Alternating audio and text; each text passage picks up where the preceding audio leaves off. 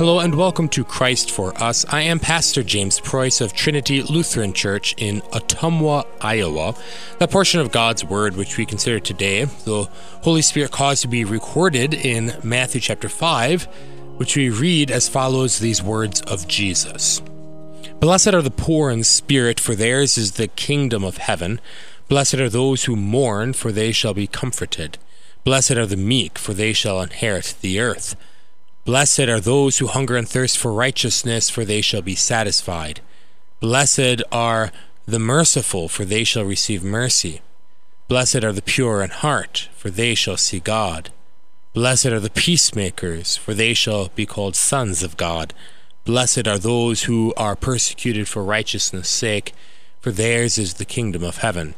Blessed are you when others revile you and persecute you and utter all kinds of evil against you falsely on my account. Rejoice and be glad, for your reward is great in heaven, for so they persecuted the prophets who were before you. This is our text. Every one of us is living on the edge of eternity. No one knows when he will die, but we do know that our existence is not over when we die. God has endowed each of you with a living soul, which will live on even after your body dies. When you die, your soul will be separated from your body, and you will go either to heaven or hell. Yet your soul will not remain separated from your body forever. Though your body rot away to dust, Christ will raise everybody from the dead. Some to the resurrection of eternal life, others to the resurrection of judgment. Even as your soul, by God's grace, enjoys paradise in heaven, you still wait for the resurrection of the dead. There is no end to heaven, and there is no end to hell. Jesus describes hell as eternal punishment, the outer darkness where there is weeping and gnashing of teeth, where their worm does not die and the fire is not quenched. Jesus describes heaven as eternal life, Abraham's bosom, the kingdom of heaven, and the wedding banquet. Although the hope of the entire Scripture is to reach paradise, there are scant descriptions of heaven in Holy Scripture. Perhaps the most succinct description is in Psalm 73, where the psalmist cries out to God, "Whom have I in heaven but you? And there is nothing on earth that I desire besides you."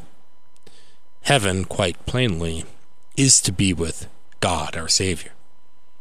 Perhaps the most beautiful vision Scripture does give of heaven is found in Revelation chapter 7, where St. John sees a great multitude that no one can number from every nation, tribe, people, and language standing before the throne of God and of the Lamb with palm branches in their hands, clothed in white robes, singing praises to God. John is told that this multitude clothed in white robes are those who have come out of the great tribulation. They have washed their robes and made them white in the blood of the Lamb.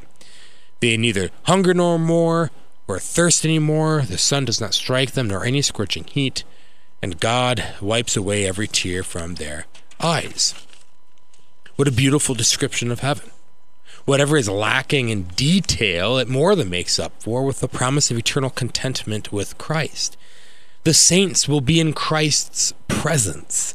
Their suffering will be over. There will be no more pain, anxiety, physical or emotional distress. Not a tear of sorrow will ever be shed by them again. Rather, they will enjoy the presence of their Savior and God for eternity. And John recognizes this multitude as coming from every nation, tribe, and language. I have no doubt that each one of them could recognize each other, and that when you, by God's grace, see this crowd in heaven, you will have no trouble recognizing your loved ones in Christ, as well as many more you never met on earth. Yet how will they come to such a blessed place after trudging through this tribulation here on earth? They washed their robes white. Now, obviously, blood does not make linen white. It stains it. But these robes are not linen. They clothe the souls of the saints. And our consciences can be washed clean in no other detergent than in the innocent, pure, and holy blood of Jesus Christ, the Lamb of God. Yet this is John's vision. We have not seen it. We've only read it. For the time being, this vision is hidden from our eyes. We cannot see the white robes. The host of saints remains invisible, because faith is invisible. This is why we confess that the church by nature is invisible, because the church is the community of saints, who are saints through faith in Christ, a faith which abides in the heart. Yet that does not mean that we cannot recognize the church here on earth. Christ has provided his Christians on earth with signs to recognize his church. We call these signs the marks of the church. The marks of the church are the signs by which Christians can recognize the true church. The marks of the church are the pure preaching of the gospel and the right administration of the sacraments. Where the gospel is proclaimed that a sinner is saved through faith in Christ alone, who by his death made satisfaction for our sins, there is Christ's church. Where sinners are baptized in the name of the Father, Son, and Holy Spirit for rebirth, forgiveness of sins, and salvation, there is Christ's church. Where Christ's ministers, in the stead and by the command of their chief shepherd, forgive the sins of repentant sinners, there is Christ's church. Where Christ's true body and blood are fed to the faithful in the sacrament, there gathered is the multitude of white-robed saints. How can I assert this? Because this is how the blood of the Lamb, Christ Jesus, is applied to our souls here on earth, so that they may be washed clean, so that we may stand faultless, without spot or wrinkle, before Christ our Savior on his throne. You cannot separate the marks of the church, baptism, absolution, the Lord's Supper, and the preaching of the gospel, from the marks of Christ. Remember that Christ Jesus was wounded for our transgressions and crushed for our iniquities. It is by his stripes, his wounds, that we are healed. The marks of the nails in Jesus' hands and feet, of the spear in his side, of the lashes on his back, and of the thorns on his brow, are revealed to us in the preaching of the gospel and the administration of Christ's sacraments. There we get access to his sacred blood, which washes our sins away. If you do not recognize the visible marks of the church, then you cannot be a member of the church invisible, that great multitude of white-robed saints whom no one can number. But when you recognize the marks of Christ in the marks of the church, you have confidence that you too are robed in a clean white garment and will join that multitude in heaven. Yet, that is not what we see. As often as we hear the gospel preached, as we believe the forgiveness of sins proclaimed to us, and eat Christ's body and blood, our eyes cannot see the glorious vision St. John describes in Revelation 7. We don't see ourselves and our fellow Christians clothed in white robes, which guarantee an eternity of heavenly contentment with Christ. So our gracious Lord Jesus, who is super abundantly generous in his grace, has given us additional signs here on earth. We can call these the marks of a Christian, or the marks of a saint. These are the signs which identify the saints here on earth. Saints are those set apart by God for eternal salvation. Blessed are the poor in spirit, for theirs is the kingdom of heaven, Jesus says. Jesus says blessed 9 times in this gospel lesson, which is why these sayings of Jesus are called the Beatitudes. The Beatitudes describe the marks of the saints. To be blessed means to have contentment in the Lord. Those who are blessed are those who will come out of the great tribulation wearing white robes from before the throne of Christ in heaven. The first of those listed as blessed are the poor in spirit. The poor in spirit are those who do not store up treasures here on earth, where moth and rust destroy and where thieves break in and steal, but who store up treasures in heaven, where neither moth nor rust destroys, and where thieves do not break in and steal. The poor in spirit long for nothing in heaven or on earth, besides Christ their Lord and God. They take serious Jesus' warning. What profits it a man if he gains the whole world but forfeits his soul? These poor in spirit possess the very kingdom of heaven for eternity.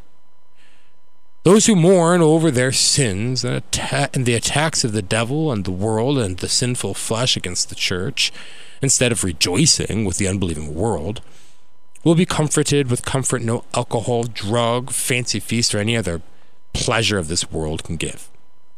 They will be comforted by the Father of all mercies and God of all comforts, with a consolation which will never end.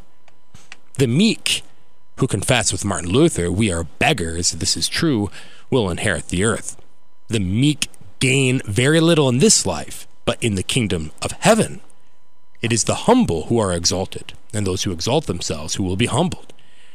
The psalmist promises, "Wait for the Lord and keep his way, and he will exalt you to inherit the land." The meek are those who receive from the Lord by grace as a gift through faith. They will indeed inherit the new heavens and the new earth. Those who hunger and thirst for righteousness will be blessed, because they will be satisfied. John tells us that they will hunger and thirst no more. Not only will they not hunger and thirst for food and drink, but they will no longer be lacking in the righteousness of a saint. In this life, we live as justified sinners. We are declared righteous through faith, but we still struggle with sin. In heaven, our greatest desire will be satisfied. We will sin no more. We will dwell in perfect love and harmony with God and one another. The merciful are blessed because they will receive eternal mercy from God. As God forgave them in Christ, so they forgive those who have sinned against them. Every time a saint forgives the one who sins against him, he confesses that God has forgiven him in heaven.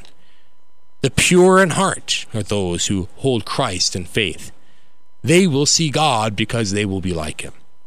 The peacemakers are called sons of God because God is a peacemaker. Like a father, so are his children.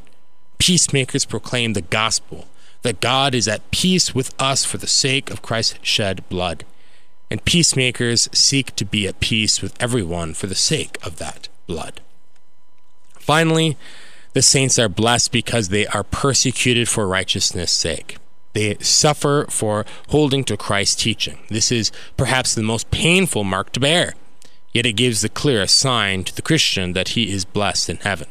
To suffer in this life, to be maligned, insulted, and even beaten or killed for confessing the truth, puts you in good company with the prophets, apostles, and especially with Christ Jesus, your Savior.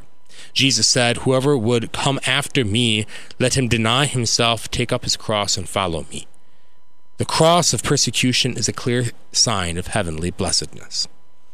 Yet it is important to note that none of these marks of a saint can be separated from the marks of the church. Otherwise, they are separated from the marks of Christ. The unbelieving world who hates Christ will try to ascribe these marks of a saint to unbelievers who perform noble works in this life and even suffer for them. But there is no mark of a saint without faith in the marks of Christ. That is, without faith in Christ's shed blood for you. So there is no mark of a saint without the marks of the church, which apply Christ's blood to you. The purpose of the marks of the saints is to give encouragement to Christ's Christians while they go through the great tribulation here on earth. You are not forgotten.